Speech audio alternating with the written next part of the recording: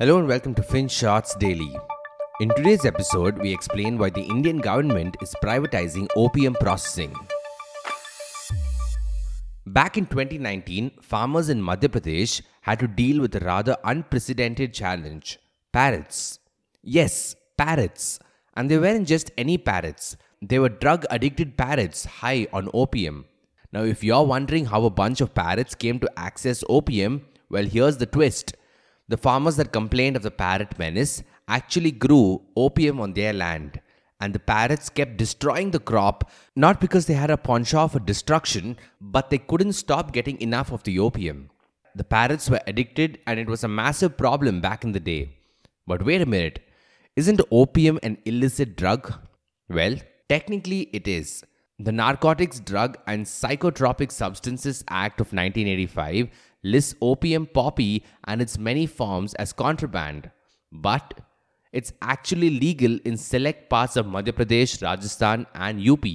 And while it's strictly regulated considering the addictive nature of the crop and all of that, the Indian government does issue licenses to grow the crop. In fact, India is one of the few countries that still grows opium and the only country to legally produce opium gum. All in all, there are about 1 lakh farmers that still grow opium in the country.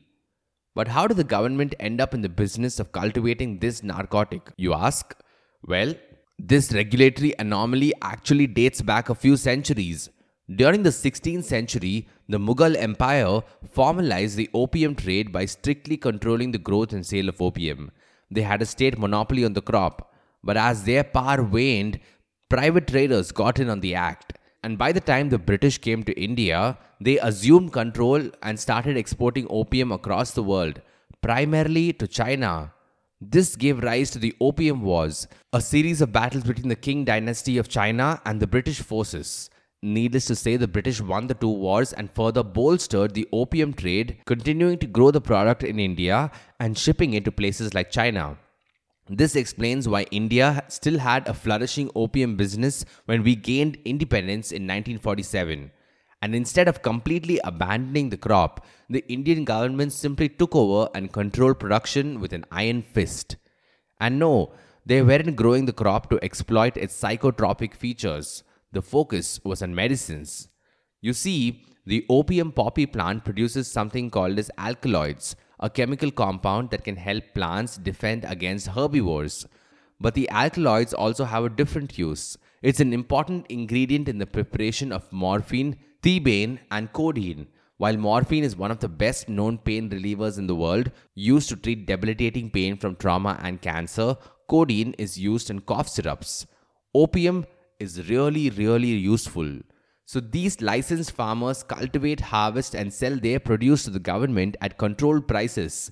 The government processes it at the government opium and alkaloid factories, and finally the extracts are handed over to the pharma companies who then use the product in painkillers and syrups. So all these years the Indian government was largely responsible for making this happen. Pharma companies depended on the state for opium alkaloids. But now, the Indian government wants to take a back seat. It wants to let the private sector jump in as well. And the first ever private license for processing opium has gone to Bajaj Healthcare. Yes, but why the sudden change of heart? For starters, there's the pollution problem. You see, there are two opium processing plants run entirely by the government. The one in Neemach in Madhya Pradesh is over 85 years old. And the other one in Ghazipur, Uttar Pradesh, is over 200 years old. Now you can imagine the state of such legacy plants, can't you?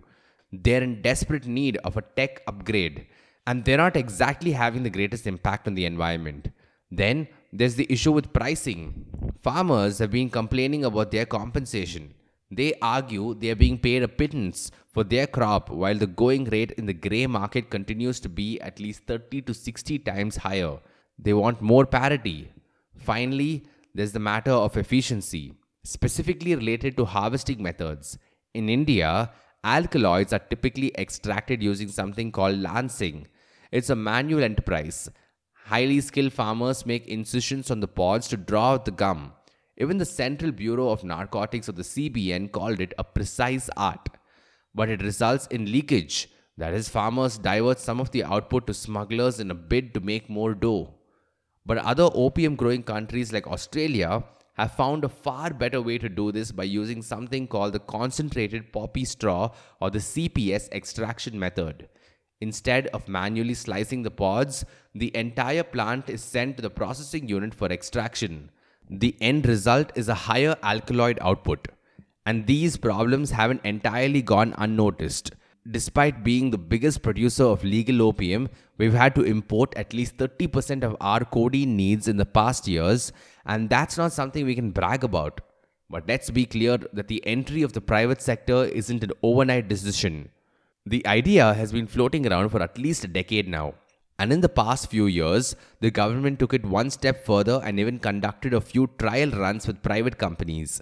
They used seeds better suited for the CPS methods, and the results were quite promising. So yes, even though opium cultivation is still going to remain highly regulated, the government is hoping that the private sector will be able to replicate some of the success in trials and improve alkaloid output. Also, here's a book recommendation. If you haven't already, read The Brilliant Sea of Poppies by Amitav Ghosh. It's quite a captivating tale that will take you on a journey through India's opium fields and the opium war in China. And while talking about opium, here's an insight from Ditto. Did you know there's no insurance for substance abuse? About a couple of months ago, a user came to us with a very interesting query. His uncle had been diagnosed with liver cirrhosis, and the insurance company wasn't paying out the claim. He wanted our opinion on the matter, and we had to break the bad news. See, most people believe health insurance companies will pay out claims for all health-related matters. However, that is not true. There are exceptions to the rule, and one of the most prominent exception is the substance abuse clause. Almost every health insurance contract that we've seen so far has this clause printed out in big bold letters. The company will not be liable to pay for any medical condition arising due to substance abuse. So if you've been drinking all your life and you end up in the hospital, the insurance company can refuse to pay out the claim. However, they can't do it just because they feel like it. There are strict guidelines. In cases like cirrhosis, they'll ask your doctor to produce a certificate stating that the disease isn't due to alcohol abuse. If your doctor refuses to stump up this declaration, then they will likely deny the claim. In other cases, the line may be a bit more blurry. Most people will tell you cirrhosis of the liver is usually a byproduct of alcoholism. But lung cancer isn't always a byproduct of excessive smoking. You could have 1,000 different reasons. In such cases, insurance companies may have a hard time proving their case. So ultimately, it depends on the situation. Unfortunately, it seemed the uncle from the example we quoted earlier was in fact an alcoholic. So things didn't quite work out. But we have helped customers in other situations when their claim was refused based on suspect inference.